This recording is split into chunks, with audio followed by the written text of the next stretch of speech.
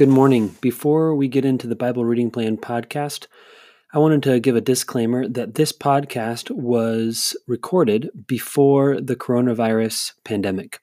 Since then, we have changed our rhythms of gathering, and any announcements during this podcast may be incorrect. So for any announcements or logistics mentioned in this podcast, please double check against the website, victorypoint.org. Thanks. All right, here we go.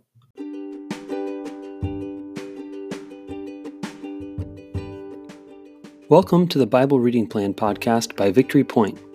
One of the best ways to grow as a disciple of Jesus is to read and reflect on Scripture daily. We created this podcast to guide you through our daily Bible reading plan that helps us dwell in God's Word as we grow together in listening to the Spirit. Whether you're on your commute, doing dishes, or just getting up in the morning, we're glad you tuned in.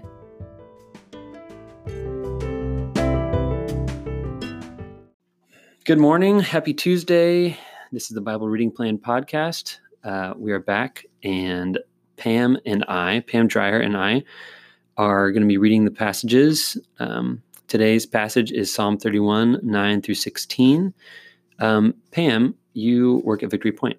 Yes, I do. What's your role at Victory Point? My role is Office and Hospitality Coordinator. Mm-hmm. Big title. Yep, big title. Mm-hmm. It's probably longer than any of our titles. I think it is. Yeah. Yes. When did you start coming to Victory Point? 27 years ago. Yes.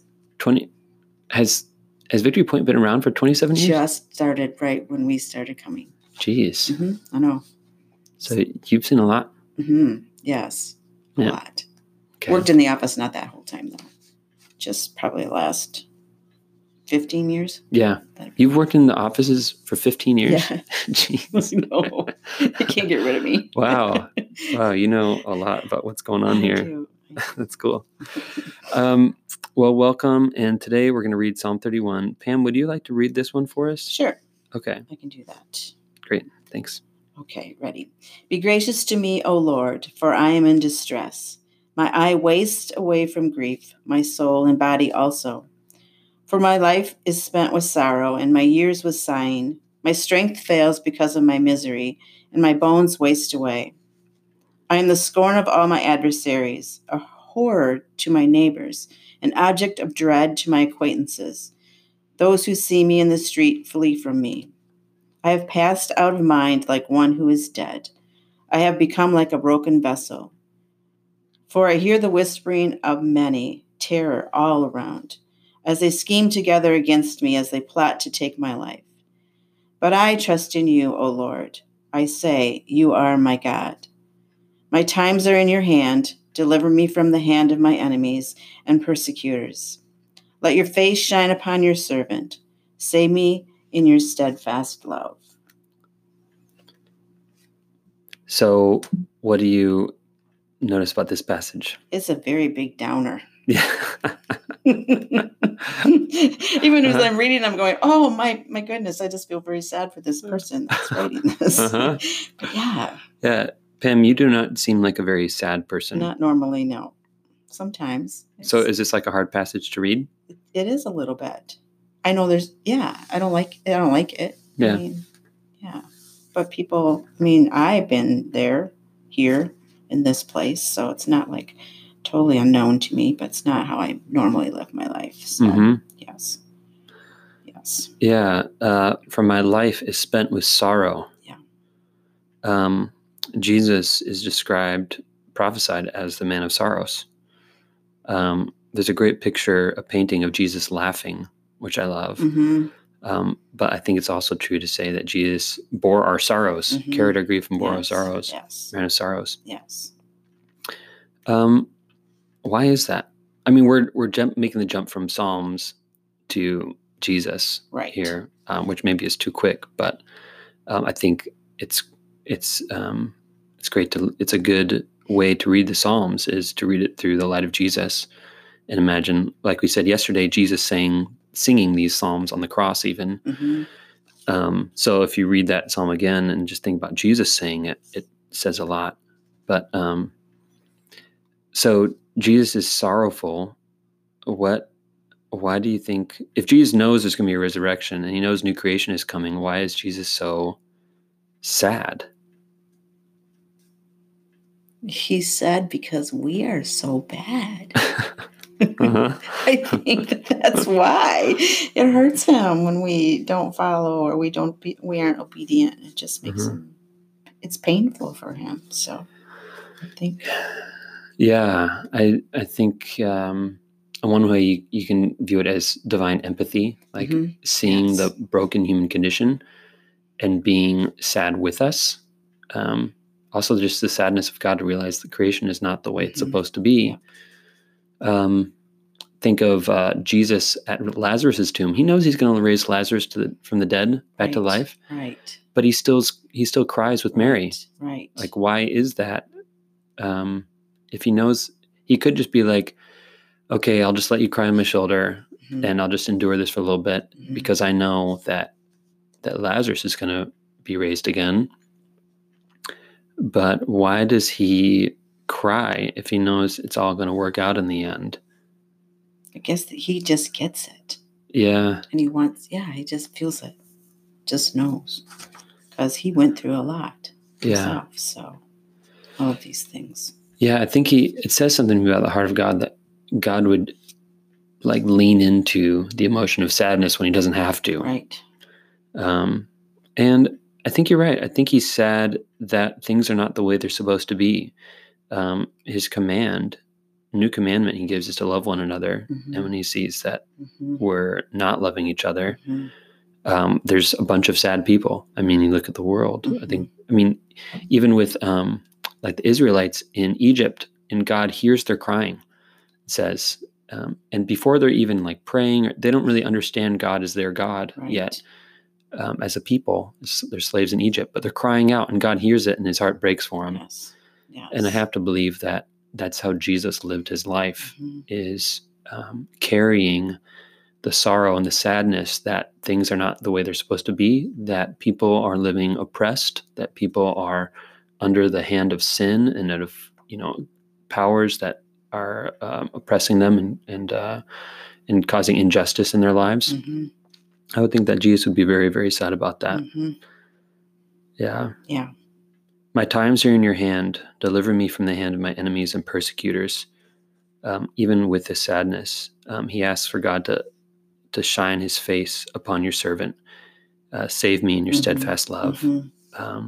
There's trust in God's deliverance there. Yeah. That the sadness is not the end of the story, but it's almost a necessary part of it, maybe for this person. Right.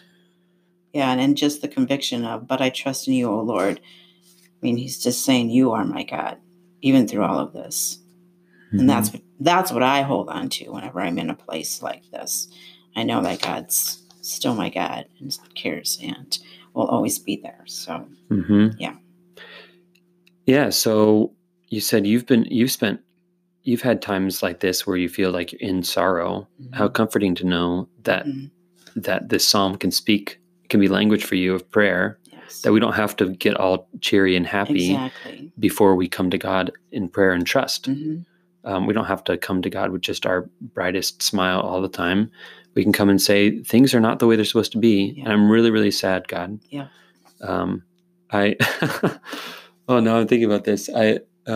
This morning so the class bunny for my daughter Jane, she's in Young Fives. The class bunny is not our bunny, but it's the class's bunny. But they need someone to take care of it during winter break. It's a real bunny. It's a real live bunny. Okay.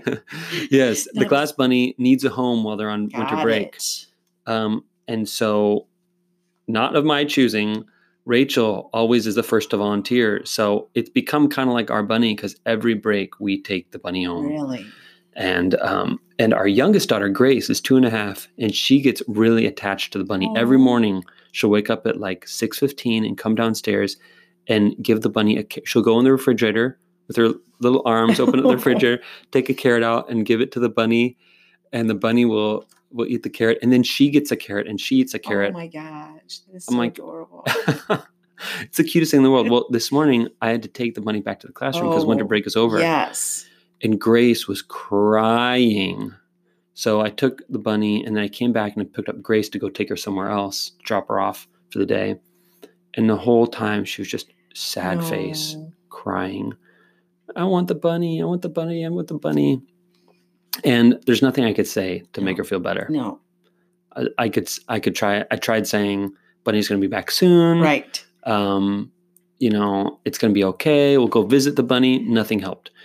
And I said, you know what I do sometimes when I feel sad is I sing a song. I don't always sing a song, but I thought it would help. That's great. I guess she can sing a song. But we made up a little song about how sad she was about the bunny, you know. And she asked me to sing it over and the entire car ride, 15 minutes. Really? We made up a song and we just sang the song the entire time. When I finished it, she'd say, sing the song again. Then you have to remember the song. Yeah, sing the song again. A very short song, easy to remember. And then she started mouthing the words with me. And then she started singing it with me the whole ride down. She wasn't crying. She was just singing the song, you know? Right, yeah. And she didn't want me to stop. Right. That is so awesome. Anyway, this is a song. The Psalms are songs. Yes, they are. And this speaks to the sadness we experience in life. We can pick up things like this. And even if we don't know how to handle the sadness we're experiencing in our lives, which we all have this in ourselves because that's part of the human condition. Yes. If we don't, we're probably ignoring something in our lives. But we can pick up Psalms like this and read them and sing them or whatever. And that can minister to us. Yes. Be a ministry to us. Yes, so, for sure.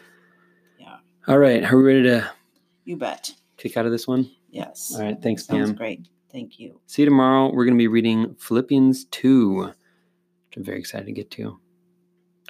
We'll talk about Philippians 2 tomorrow. See you then.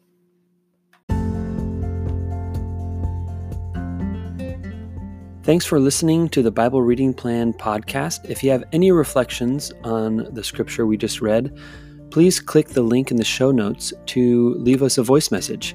We'd love to hear from you. Let me send you on your way with a blessing. The Lord bless you and keep you. The Lord make his face to shine upon you and be gracious to you. The Lord lift up the light of his countenance upon you and give you his peace.